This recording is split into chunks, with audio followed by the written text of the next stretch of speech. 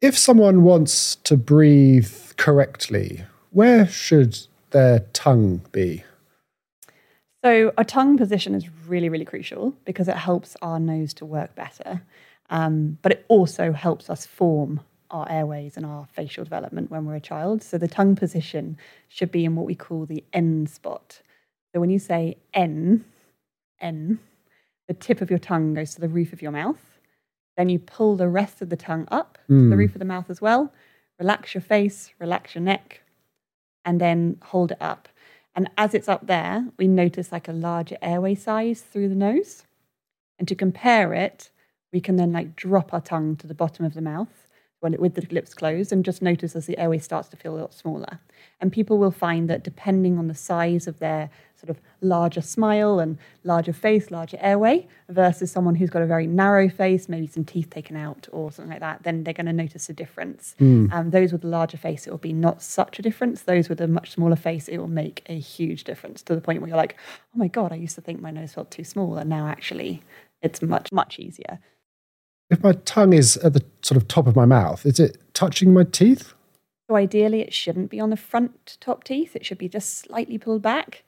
Some people say N slightly differently, but generally when you say N, it is slightly pulled back from those front teeth. And it's a little bit like a ski boot. Like you put the toe in, you click down the heel, and then you ski off. Right. We don't want just the toe in. We don't want just the tip up because then we're not actually pulling the tongue to the back. And there's sort of research showing that there's, if you put your tongue to the top front, it can make your calming side of your nervous system actually reduce.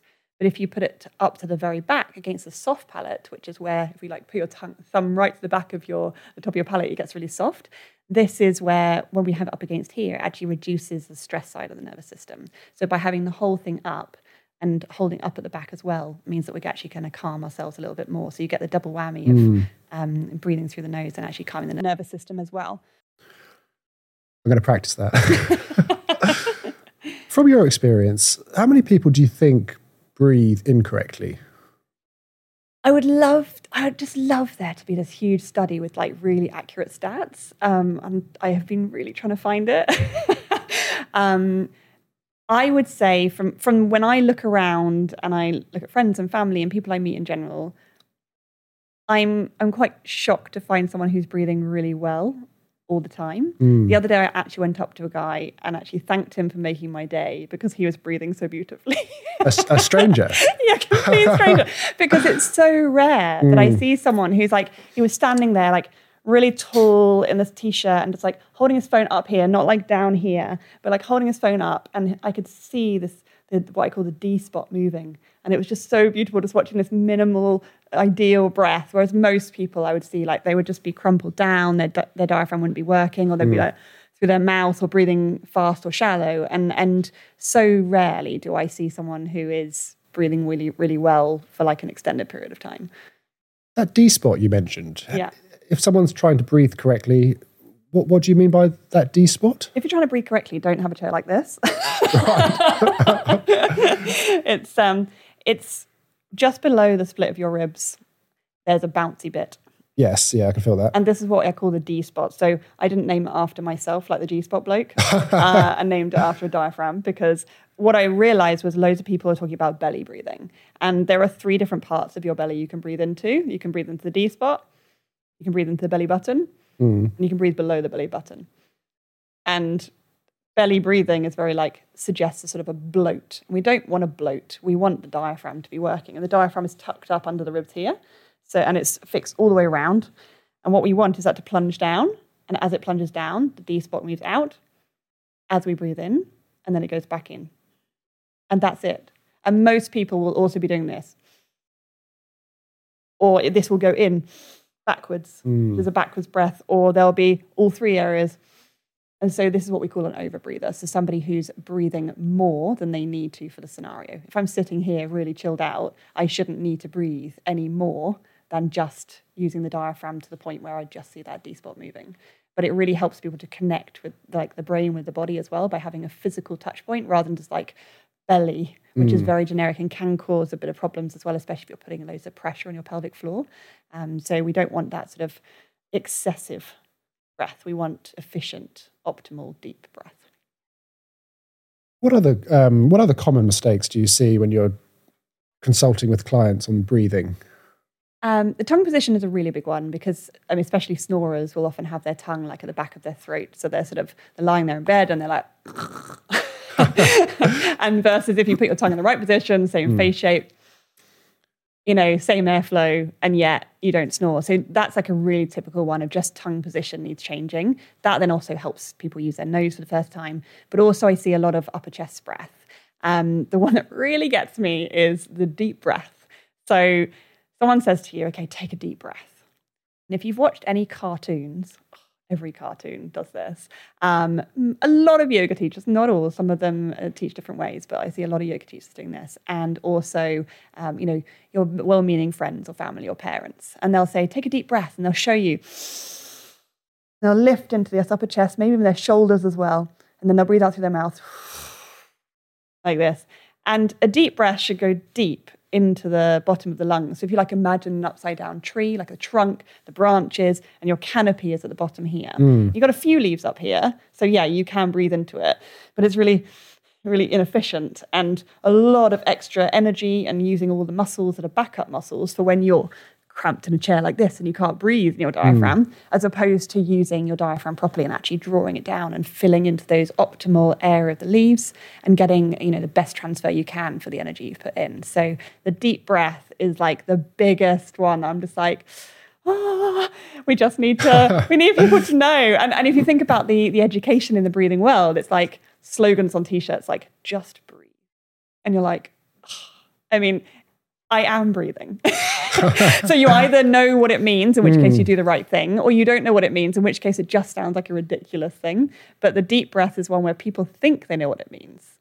And yet, we'll kind of talk about habits today, but a real crucial one is we can retrain our breathing habits, our subconscious, also unconscious breathing habits, by using our conscious breathing habits to do so.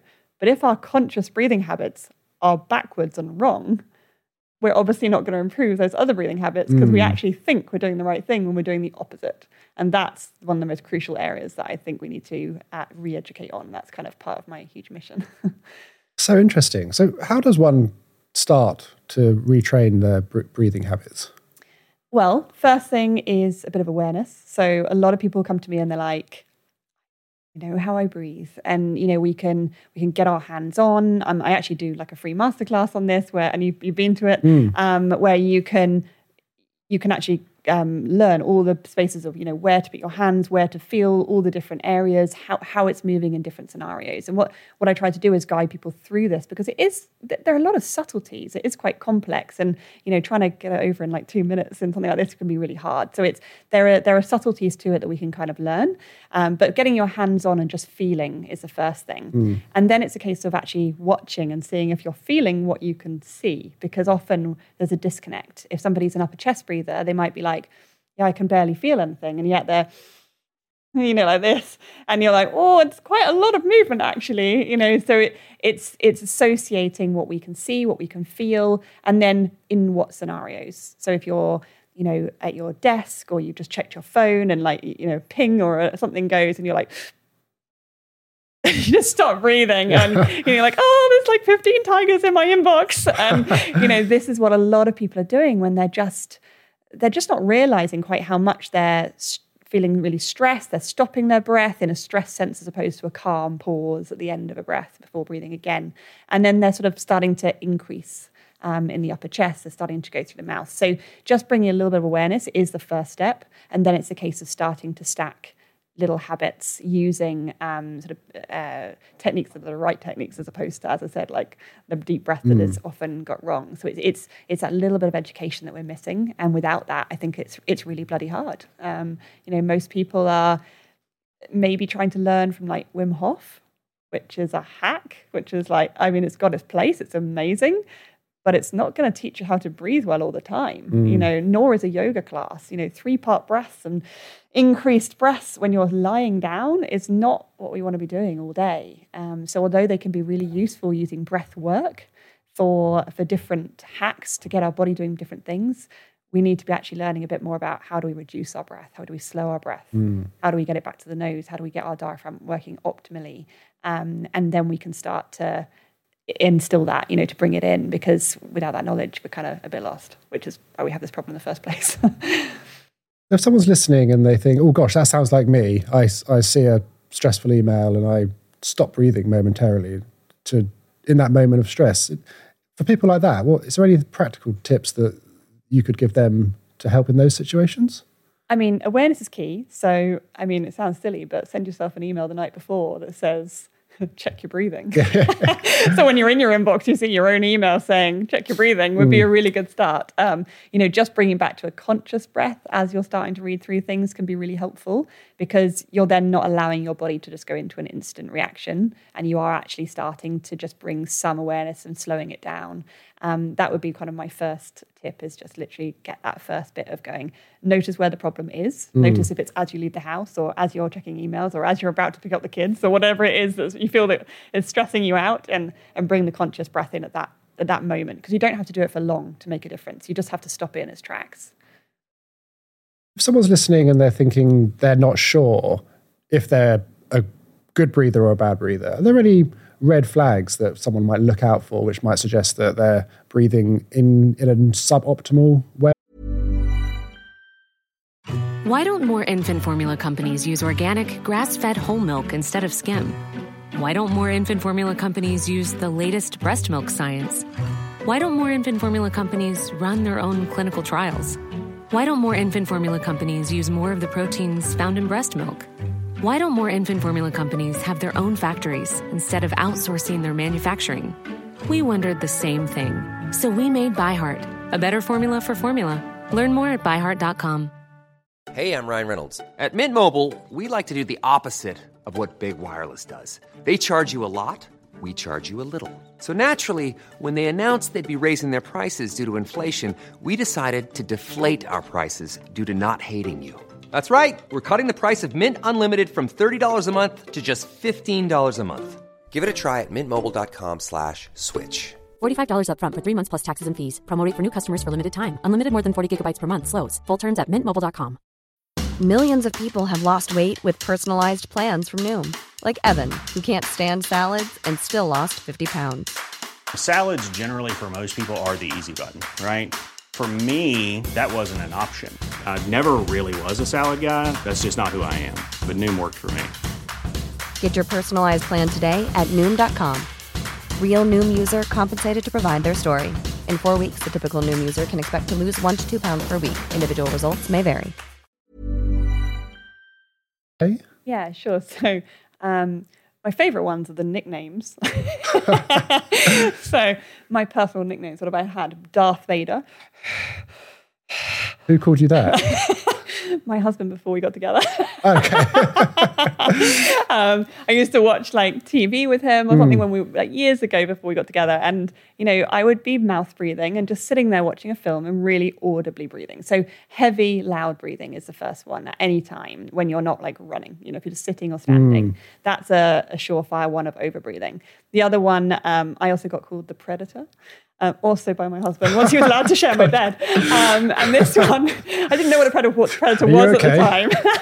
I had to Google it, and I was like, oh, that's a horrible nickname. Yeah, but, gosh. I used to click in my sleep. So some people used to snoring, and obviously that's easy, but I used to go as my airway was kind of closing over and over. So again, it's this blocking of our airway during our sleep. So that would be a real classic one. And then we also have, one of my favorites was ostrich. So when I was running at school, I was really sporty, really fast, but I was a mouth breather and an over breather. And I would literally jut my head forward and swing it to kind of try and desperately get some air. And so this forward head posture, and we often notice it with people with just bad posture from phones. But if you feel like you can't sort of stand against the wall with your head against the wall, everything up against the wall, including your heels, and that's not natural for you and your head's forward, then that's a really a sure sort of a sign that you basically could have a restriction in the airway, or that you're holding your posture in a way that you're trying to get more air. So it can be caused by one thing and the other, kind of a cyclical thing, but this is something to look out for, is just posture and actually how are you breathing in that way. And then for a lot of people, it's things like, are you feeling anxious all the time? Are you getting panic attacks? Panic attacks is yes, it can be a mental stimulus, but I mean, I haven't yet had somebody coming to me with panic attacks who hasn't also had a breathing issue.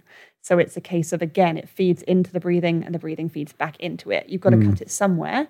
And although you can work with talking therapies or different methods or thinking something at the time, sometimes you actually just need to literally take a hold of your breath and to then let your brain think again. So these are areas that are really typical. Others might be that you're feeling really disconnected from your body. You're feeling like you're living in your head.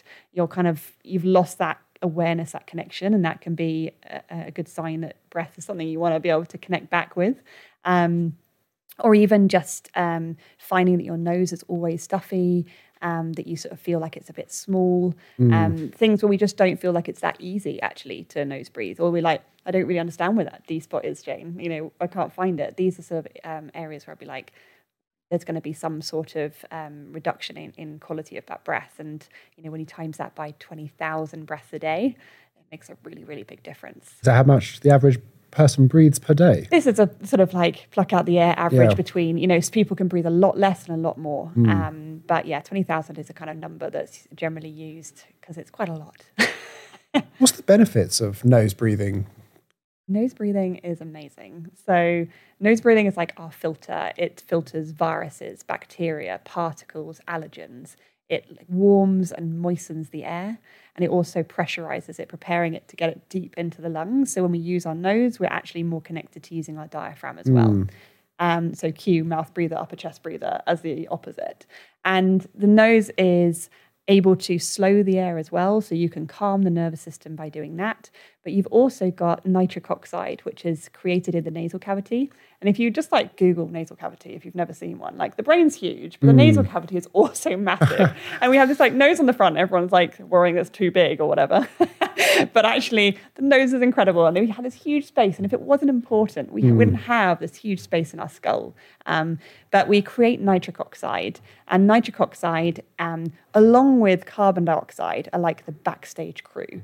So I often talk about the actress is oxygen, and everyone's like, oh, oxygen's so amazing. We want more oxygen. And give her the flowers on stage. But actually, it's the backstage crew. So if you've been like finance or admin, you'll know how this feels. You don't feel as super appreciated in the space. And, you're really needed to make things work. So carbon dioxide is the waste gas. So we have the oxygen come in, add it to the carbon from our food, make the waste gas in the cells, and that's expelled. And we do want to get rid of it.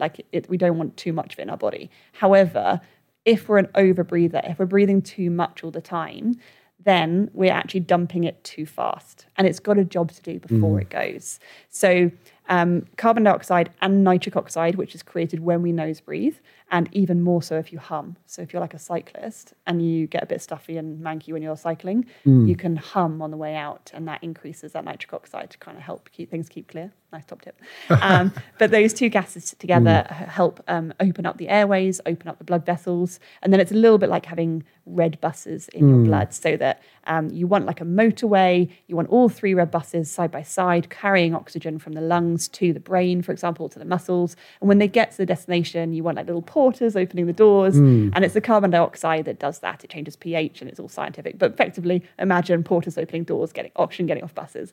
And if we have optimal breathing, we've got those three buses arriving all at once, and all six doors open, and we can deliver that oxygen. And we're like, excellent, okay, great sleep, great recovery. Keep going during a sport without feeling tired.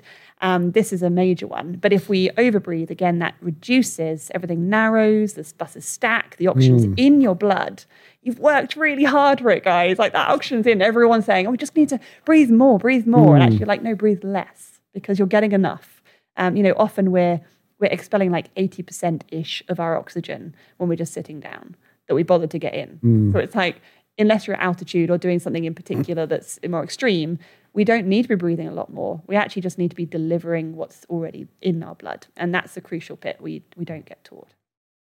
Why can human beings breathe through our mouth if we're not supposed to? Well, if your nose blocks, then you don't die. That's a good reason. If it gets damaged, punch in the face, whatever, you don't die. It's a good backup. It's a good backup plan. Yeah, breathing is kind of crucial to us living, so we need a way to survive. But there's a very big difference, as you know, between surviving and thriving. And so I was a mouth breather till I was 30. I was a snorer, and my entire face shape is very narrow. My teeth are very narrow. I've had braces to widen it. I've had braces to kind of like help straighten. But the fact is that we need correct breathing while we're young. You know, we have our tongue in the roof of our mouth as a baby. We're breastfeeding potentially if we're lucky, and that helps form a lot of strength in the face. Obviously, not everybody can, no judgment, but it is good for our face to form. We want to chew. That's good for our face to form. We don't really chew much anymore with our ultra-processed diets. And then we also want to have that tongue in position so that we're nose breathing. So as soon as you become a mouth breather, and then maybe your swallowing can go out because you can get like a forward thrust swallow, which I had as well, pushes these teeth forward. So now I can't close my lips. Right, okay. Even though I had braces and nobody told me, so then I kept doing this, kept mouth breathing. And so these little things that we need to keep, good habits, they can make quite a difference to our facial structure and therefore airway. And for me, I do have an impacted airway size. So if I run, I've been sharing pictures recently of me like taped up on my mouth and then taping my nose slightly up. I'm trying different techniques. I'm now going to try like opening up the nose with the little plastic dilators and trying strips. I'm going to try different ways, but I could run for 7 minutes at about level 6 on a running machine until I started to feel dizzy.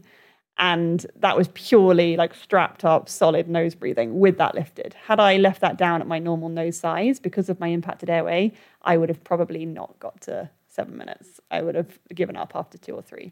So the taping the nose up, that just literally makes it wider, more air can go in. It just helps. So yeah, so if you want to like get more air, if you're struggling or if you're wearing mouth tape at night like I do, like I lift my nose just to get a little bit more air if I need it, until I've calmed myself a little bit, and then I can go back to less. Or if I've got like a reduced nostril size, it just helps a little bit, but you can't like run around like this.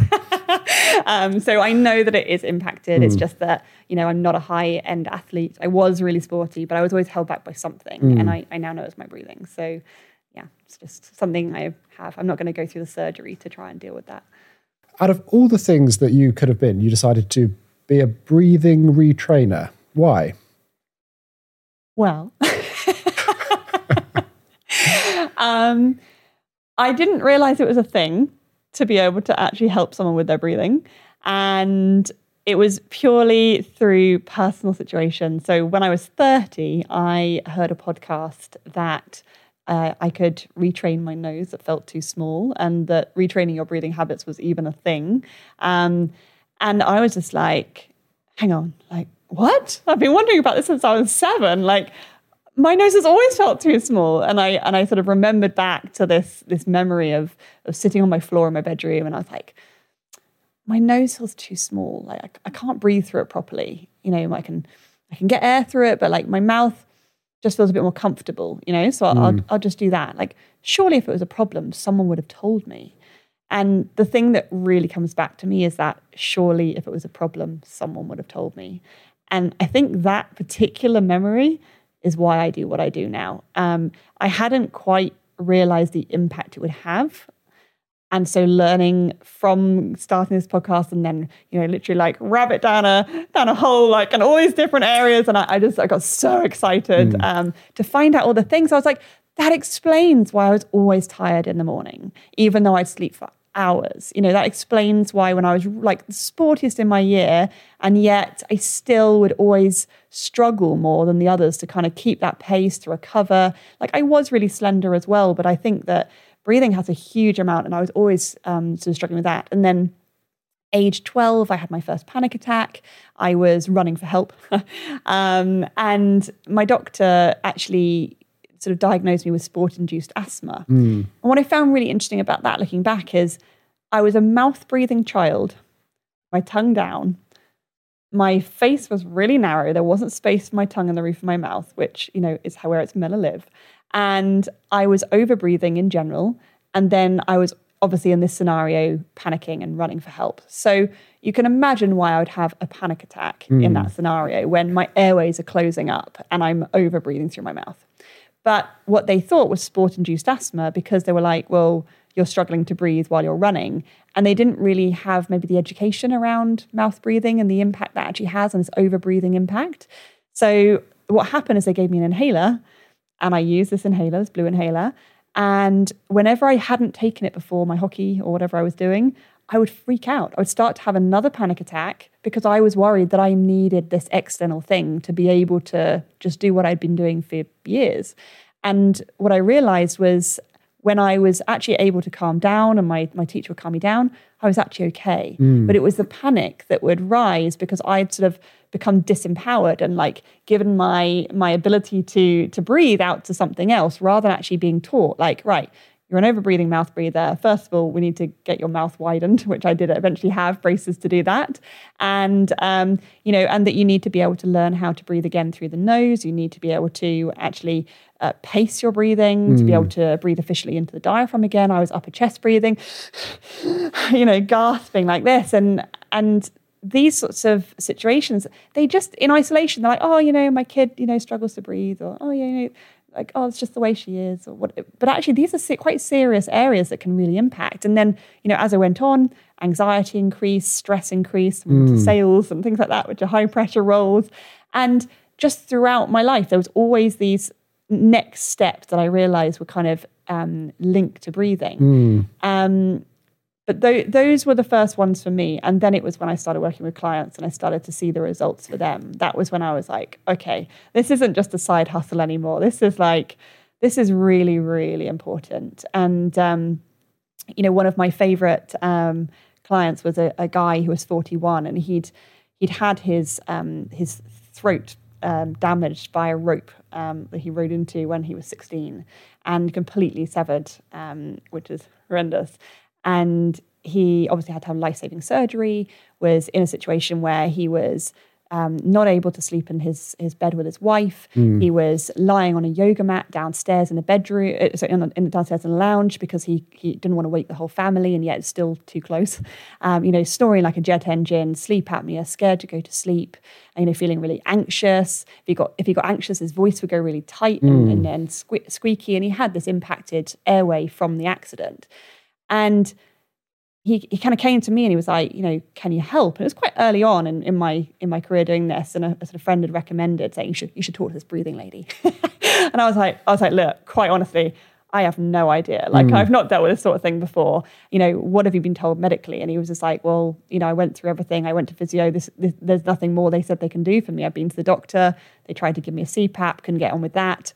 And I was like, okay, well, you're not breathing well.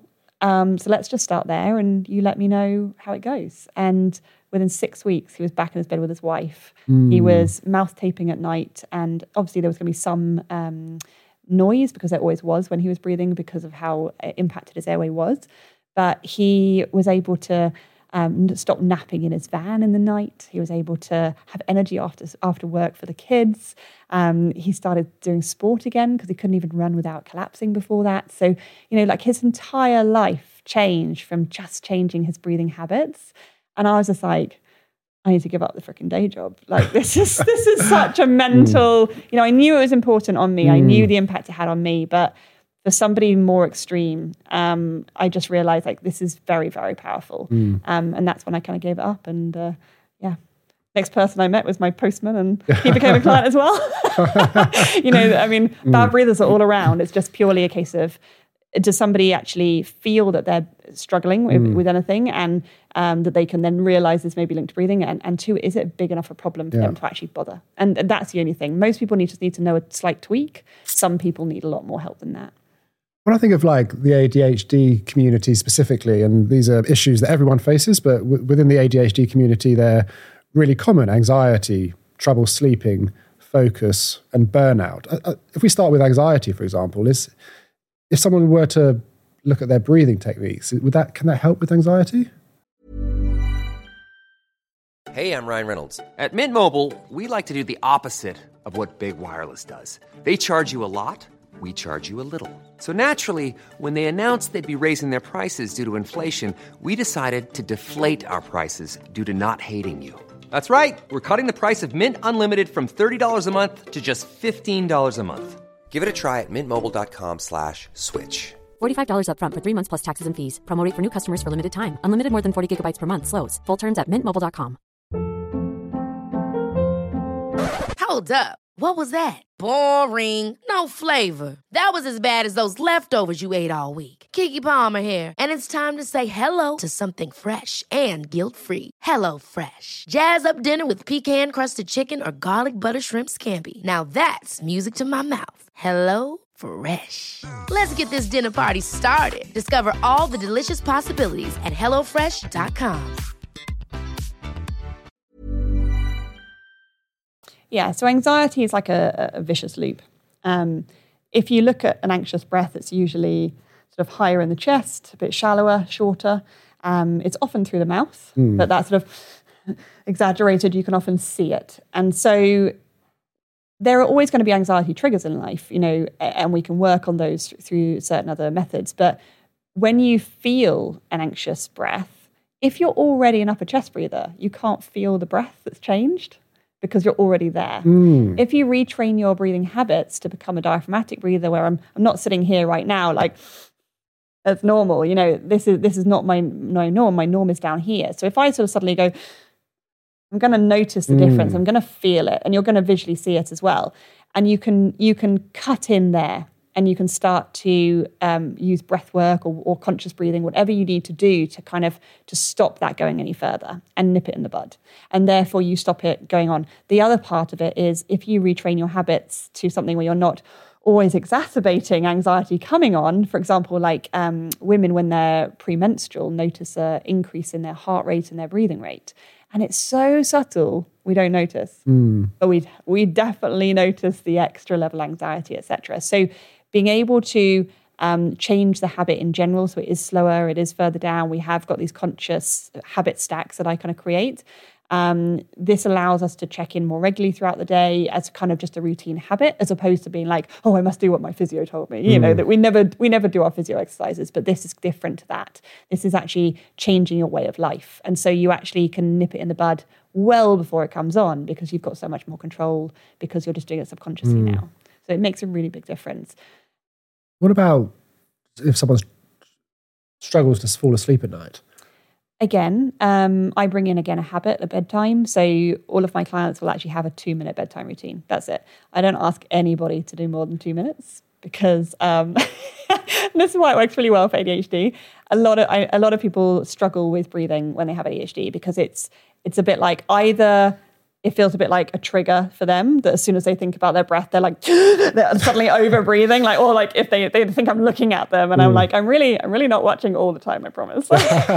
But this awareness at nighttime of like, we need to slow our heart rate down, we need to calm our nervous system, and we need to also prepare our breathing so it's not like,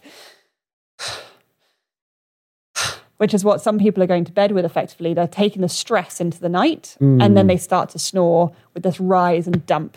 And when we can calm our breathing habits, we can get back to our diaphragm, we can reduce it when it's no longer a norm for us. We can get the benefit of the daily breathing, but also that last, just preparing our body and making sure that we've brought it down. We don't carry on those habits straight into sleep. And it makes a huge, huge difference.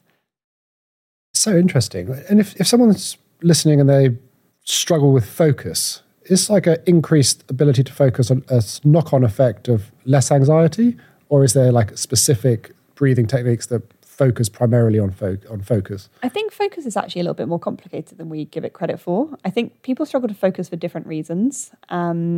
Some of it can be stress or anxiety. Some people can focus better when they're under stress. For example, ADHD is like, it can be much easier when there's like a deadline in 24 hours or 4 hours, as opposed to like, oh, it's like 3 days away. And you're like 2 days of kicking around. And then, so these times of focus can be depending on, is it an interest focus, or is it a case of you're feeling like a bit brain foggy and you're struggling to kind of actually like refocus? I would probably say really we just want some oxygenation to the brain would be a good start. If we're not getting that would be the first thing to check. And so if you're over breathing, so if you're, through the nose even, but you're sort of like effectively shallow, very fast breathing, even slightly audible now, that's not going to be great if you want to actually deliver that oxygen from those buses. Your buses are kind of driving past right now. And some people do use breathwork hacks that are more exacerbated hyperventilation techniques. And they sometimes also then do breath holds as well, where they're trying to like trying to get in the oxygen, then kind of trap the CO2 and then hack it that way. But actually just calming down your breathing a little, just slowing it down, bringing it down. It's enough to increase the focus for most people. It's just getting a little bit of control. And what I can find is really useful is pausing the breath just long enough to restart it. So it's not a case of going, calm down, I can't.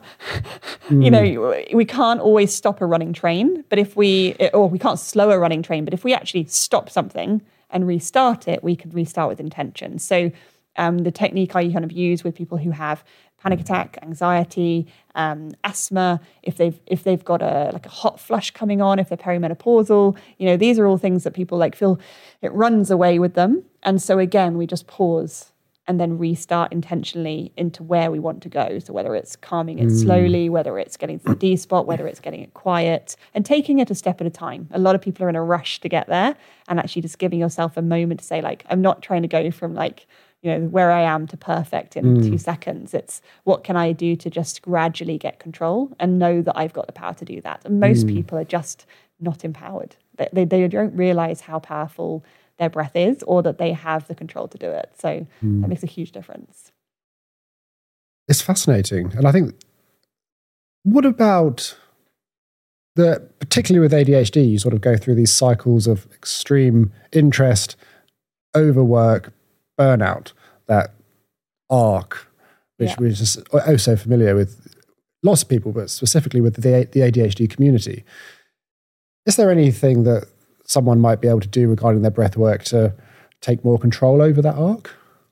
I would actually say that this is wider than just breath, because as much as I'd be like, oh yeah, this is like a fix for everything, it's not. This is an underlying part to everything else. It is the link to the next stage of things. Breath is something to bring awareness to the body. It also gives you control. It can make you feel empowered. You can feel that you've got a little bit of ability to impact your sleep, to impact, whether you're going to need coffee or, whether you can do something else. So you can use your breath in that way. But what I'd say is really crucial is tracking. So what I personally do is I have like an A5 diary, like a school diary, the ones with the Monday to Sunday, and I try to keep it with the all equal days. And I write down at nighttime. So again, it's hard to remember to do things. We have to do things that are going to trigger us to remember. So I have it just by my bed, and each night I write down things like, and it's quite a list that I've built up to, but I'll do things like what my energy level was. So I'm tracking against, because I'm a woman, my menstrual cycle. So I'm knowing what's normal for me on day 19, what's normal for me on this day, what's normal for me on a Friday, for example, and then I'll track things like how I went to the toilet that day, which, sounds ridiculous, but actually, if you were constipated, for example, you might not have had enough water. It's kind of a basic need, and it can help you realize what's going on. Or if you had a really runny tummy, maybe you were feeling particularly anxious that day. So you're sort of tracking through things like that you don't actually normally become aware of. And a lot of people, because they're not tracking anything like this, and I'm not weighing, measuring, this is just literally writing down.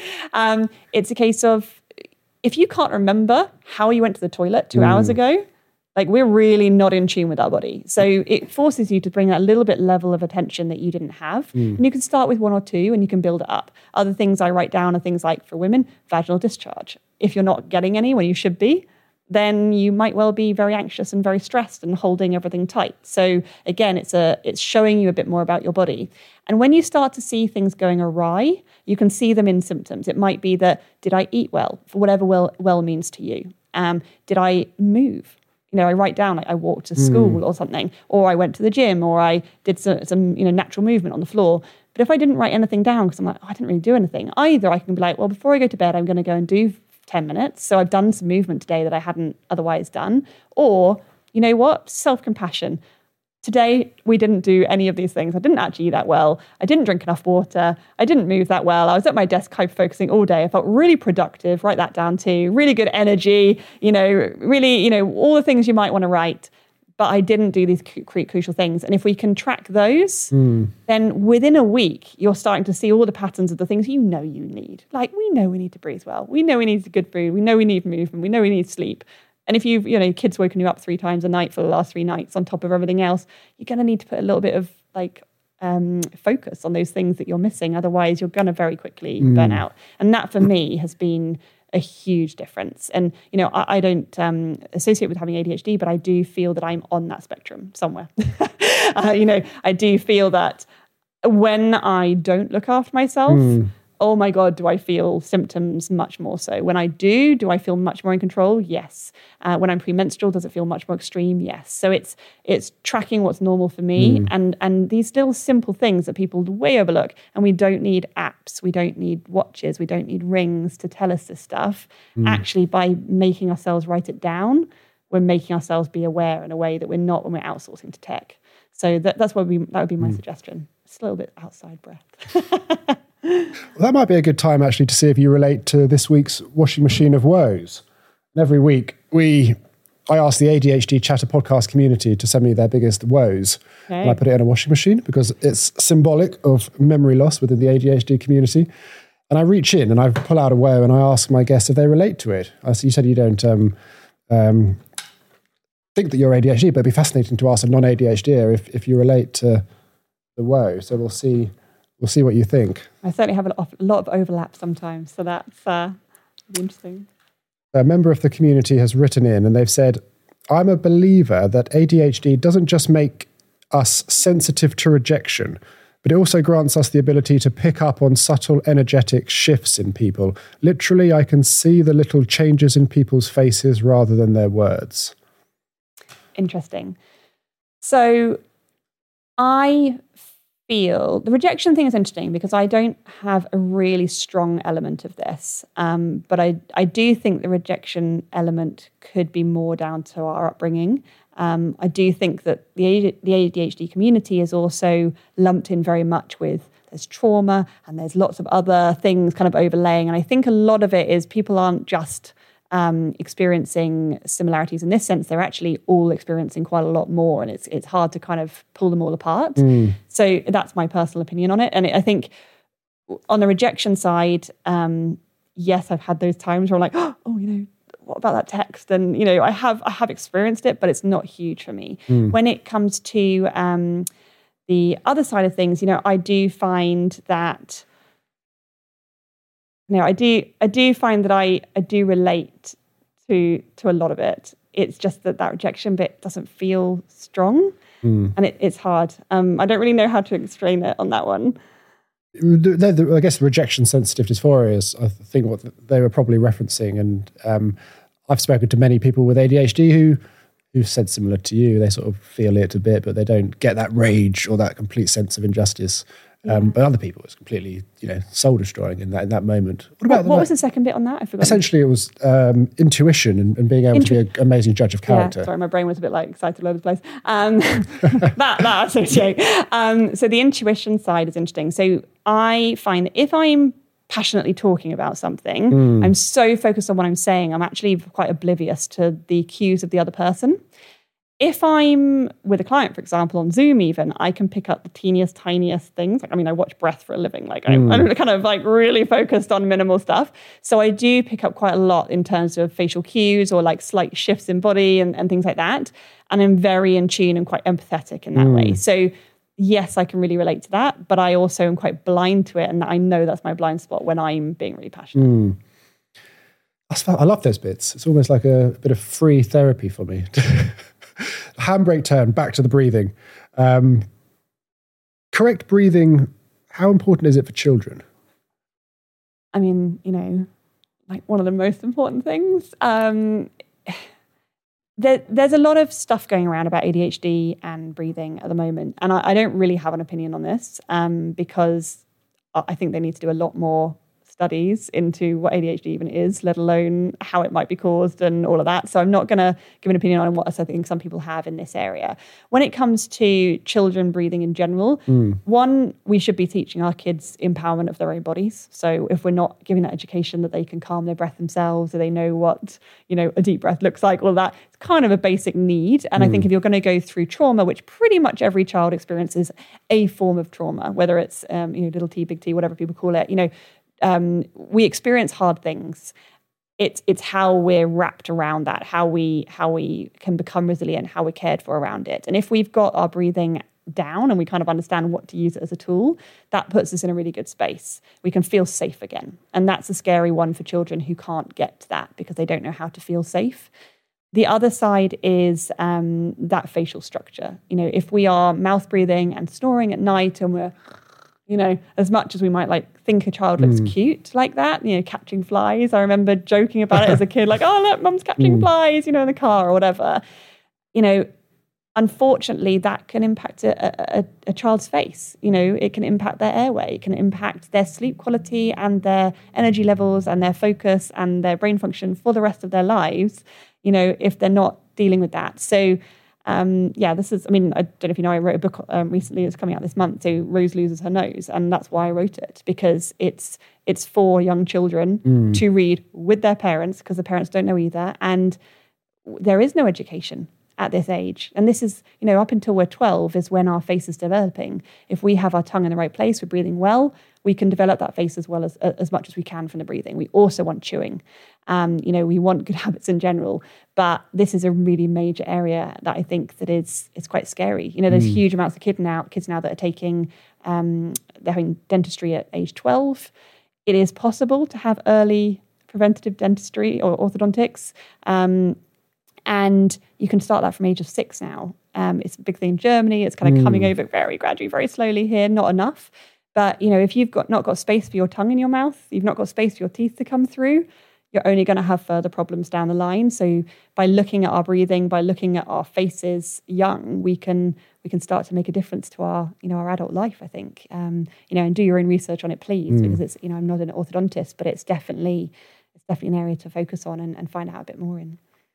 I'll put a link to your book in the show notes. And also, if anyone wants to sign up to a free masterclass of yours, I'll put a link in the show notes for them to do that as well. Great, thank you. Is there anything else that children might unknowingly be exposed to in the house or anywhere that, for example, pets, that could influence their breathing in a small way? Yeah, so the things to look out for kids are things like mold, damp, which we often just sort of go, oh, got a bit of damp, you know, live in an old house or whatever. But, you know, it can be quite a thing for children if they're starting to get breathless or they're feeling like they've got asthma or something like that. It can even impact, you know, skin. It can impact, you know, our brain fog, etc. So looking out for things like that. Pets can be one. So some kids are obviously allergic to cats or dogs, especially if they're in their room with them. Might not be ideal. Some people are, you know, lucky enough to be allergic to like dust mites and pollen and all sorts of stuff. But the reality is there's lots of reasons why we can have allergies to things. And, you know, there's a whole bigger concept than just breathing. But if we look at nose breathing, we can filter as best we can. If we are not nose breathing, everything is going into the lungs. And so I think that slight awareness of, okay, well, if we can reduce the impact that it might have, you know, that the amount of allergens that are going in, we can actually make a difference to, then we can change how a child might feel. Other things to be aware of are sitting postures. You know, is your kid like, you know, playing on their like Nintendo Switch like this, you know, or like, you know, like this, and are they actually able to use their diaphragm? You know, we ended up buying a screen for my daughter for the wall just to stop her holding a phone because we want her to be able to have some cartoons. But I was like, I just want her to be able to sit properly while she watches them. So making her aware of how she sits and adjusting her every time so she becomes aware of that as well, and teaching her how to breathe during it makes a difference. And then things like, you know, if you're becoming teenagers and you are slouched down, or you're even adults, we're trying to like go on our laptops, you know, these make huge differences to how we're then going to be able to use our diaphragm. And from about the age of 5, kids start school, we sit down pretty much all day. You know, there are obviously times we do get to run around still, but we're doing more and more and more sitting, you know, less movement, more sort of impacting on that. So just realizing that we need to bring a bit of awareness to this and see what we can do to counteract it wherever possible is all we can do.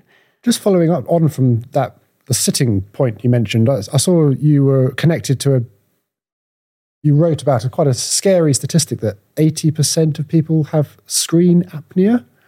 Is that when they're at work at a desk and they sort of stop breathing? Ooh, I don't know if I wrote that stat. I might have been in a thing with it.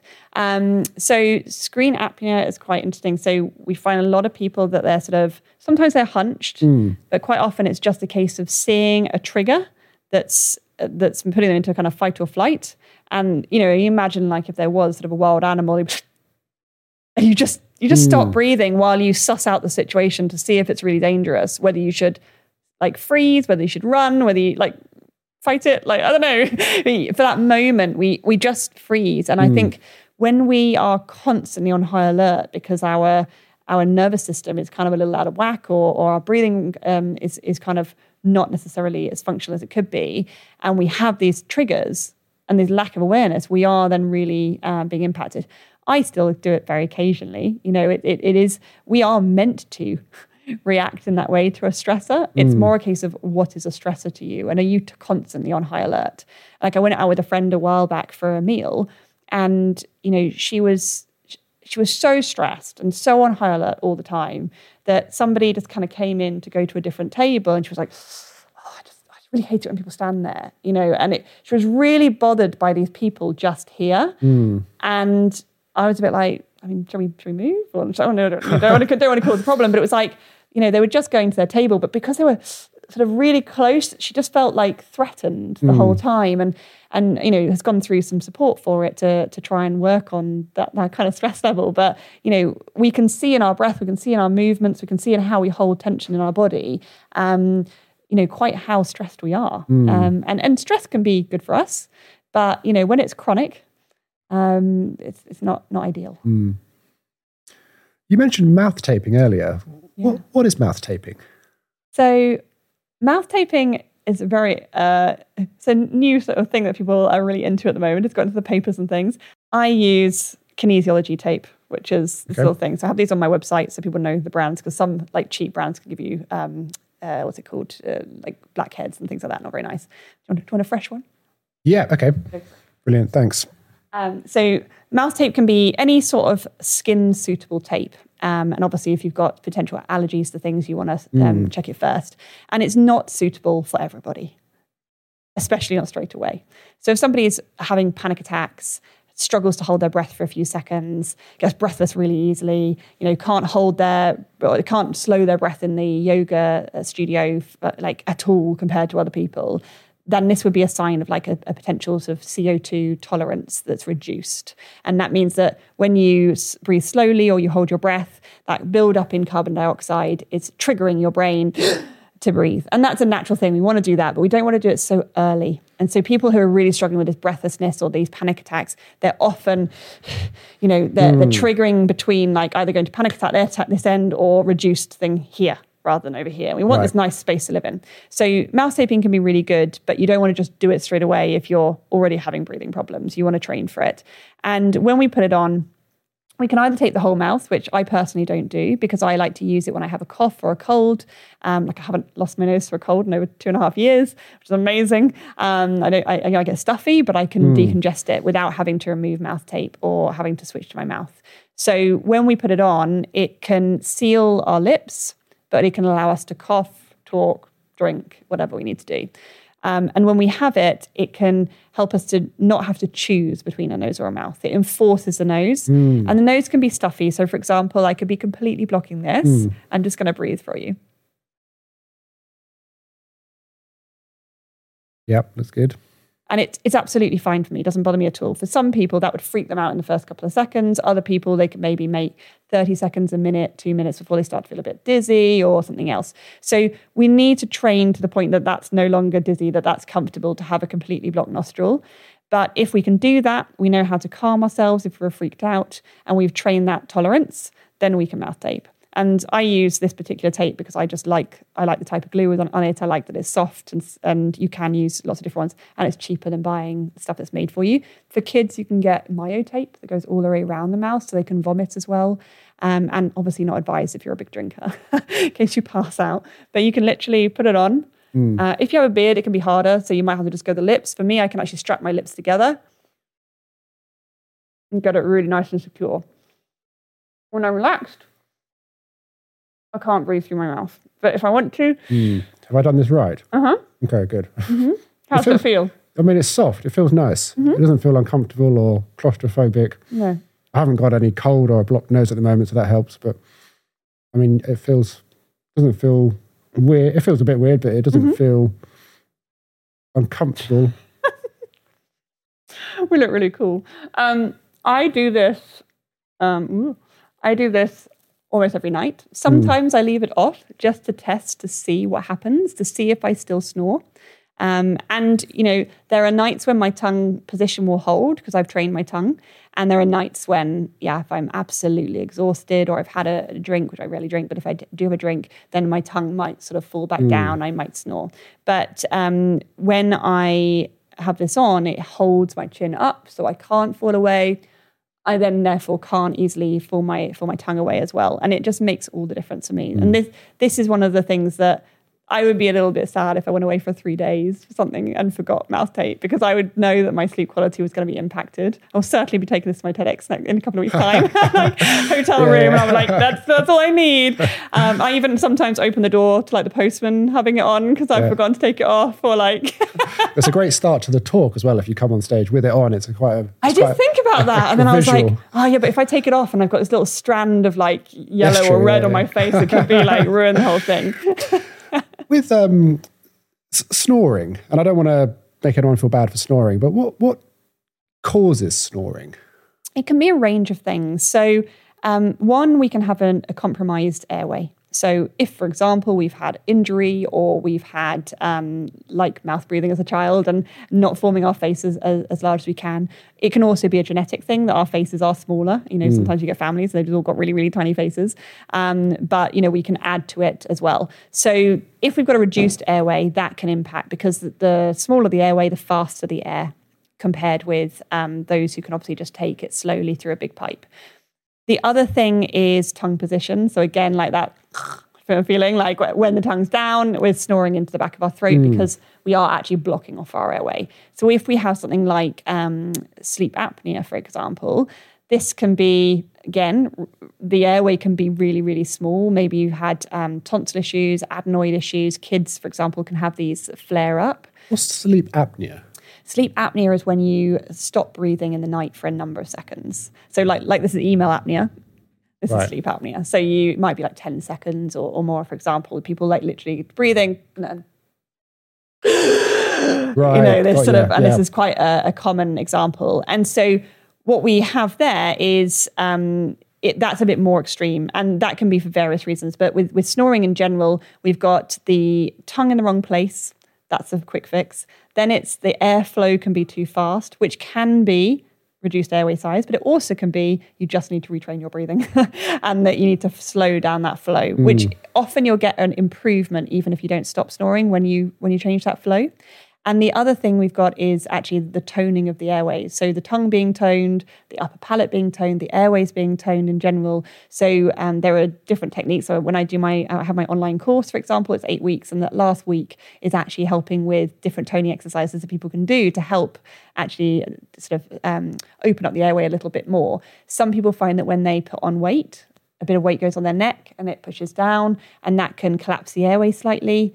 Other people find that as they hit menopause, for example, they might find that happens a little bit more. So again, toning up those airways and holding open the pipe effectively makes a big difference. Because if you imagine like an air conditioning unit, we have like, steel pipes going down between. We don't have like flappy sides where it's like, we don't want it like sucking in like a bag on either side. So we do just need the structure to be right. And then it's a case of what's the actual flow. If you have a flag outside an airport, when there's loads of wind, they're like, clanging about. When it's just a gentle breeze or nothing, they're fine. They just waft around. They don't make the noise. So the wind, i.e. the over-breathing, can be one of the biggest things along with the tongue. But that toning is an extra one. And there are some people that go through breathing retraining and they still do snore, but usually they're reduced. But it's a case of if that hasn't worked, then it's usually a structural issue. The thing I'm most worried about is there's people saying, I'm thinking of having nasal surgery. I broke my nose and I've got like a slight reduced airway on one side.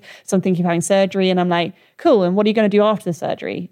Like, if you don't retrain your breathing, you're never going to start breathing through your nose. So it's the awareness of we should be looking at what can we do naturally before we go down surgery routes, rather than having surgery and then going, it didn't work, I've had 5 surgeries and I still can't breathe through my nose, or I'm still snoring, and then eventually going, oh, there was this thing the whole time.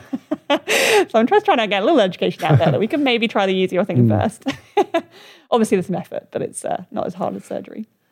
This has been absolutely fascinating. We've covered so much. If there's some closing tips, the key takeaways, if someone wants to go away and think, okay, some basic things I could change right away, what would your closing tips be for better breathing? My closing tips would be train your tongue. At the moment, there is a free video on my website, on my homepage, for the end spot. I'll put a link in feel free to link there. Go to a masterclass with mine if you can, because it's free. Again, I'm like, it's all free, guys. This will help you learn a little bit more about what you're doing already. I think this is probably one of the most crucial things, and this is why I give it for free, because how are we meant to know what to do if we don't even know what we're doing now? You know, that is so hard. So get that awareness, and then start to just put a little bit of focus into it whenever you want to. And it is about finding habits. You know, I train people in the sense of when you're going on the stairs, when you're going to your car, you know, there are these stacking. We have such wasted time in the day where what are we doing? Either worrying about something or checking our phone. And yet we could be retraining our breathing habits at that point. We don't have to be taking 10 minutes and sitting down each morning, 10 minutes each night. As much as meditation is amazing for us, and if you love 10 minutes, do it. If you can make yourself do it, do it. But so many of us don't have that ability. You know, I barely do breath work. You know, I do conscious breathing when needed, but bringing in that tongue position, that awareness to train that, I still use that all the time. Even though mine's trained, I still use the awareness because it grounds me. It brings me back to just check off the basics, make sure that I'm, you know, slowing it down, bringing it down, and then I can just carry on. I don't have to spend loads of time setting time aside to do it. It's a way of life now. So that's what I would say is like bring that awareness and get your tongue trained and go from there. So interesting. I attended one of your free masterclasses, and ever since then I've been so conscious of keeping my mouth shut when I'm watching TV and just generally throughout the day. And I've genuinely noticed a decrease in anxiety. And that was what, two months ago? It's absolutely fascinating. That makes me really happy. How's your running going? Still good. Yeah, still good. Yeah, I do breathe through my mouth when I'm running. So maybe that's something to work on still. That's the next stage. Yeah. No, it's just, it's honestly an honor to be able to help people in this way. And like, obviously I've got to make an income from something, but why not from something you love and that does something great for people? But it's just, it never stops warming me. Like whenever people are like, it's just life-changing. And I'm like, I know, isn't it? But it is basic. And I think that's the thing. Like, it's not complicated. It's just the slight subtleties that make it hard for some people. Most people that listen to this will be able to go away, try their D spot, try their N spot, and already be feeling a difference. And that might be enough for them. Other people will be like, I'm really struggling, and I really need my handheld. And those are the people that might need help. But there's so many people that just need to know the education. And then, you know, tell it to kids. Buy the book if you want to, you know. But no, you know, it's a case of, you know, there wasn't a resource in the world. And I want people to be teaching the next generation because we can make such a difference for them. Well, thank you so much for sharing your knowledge here today. We're honoured to have you. Thank you so much. It's been amazing. Thank you.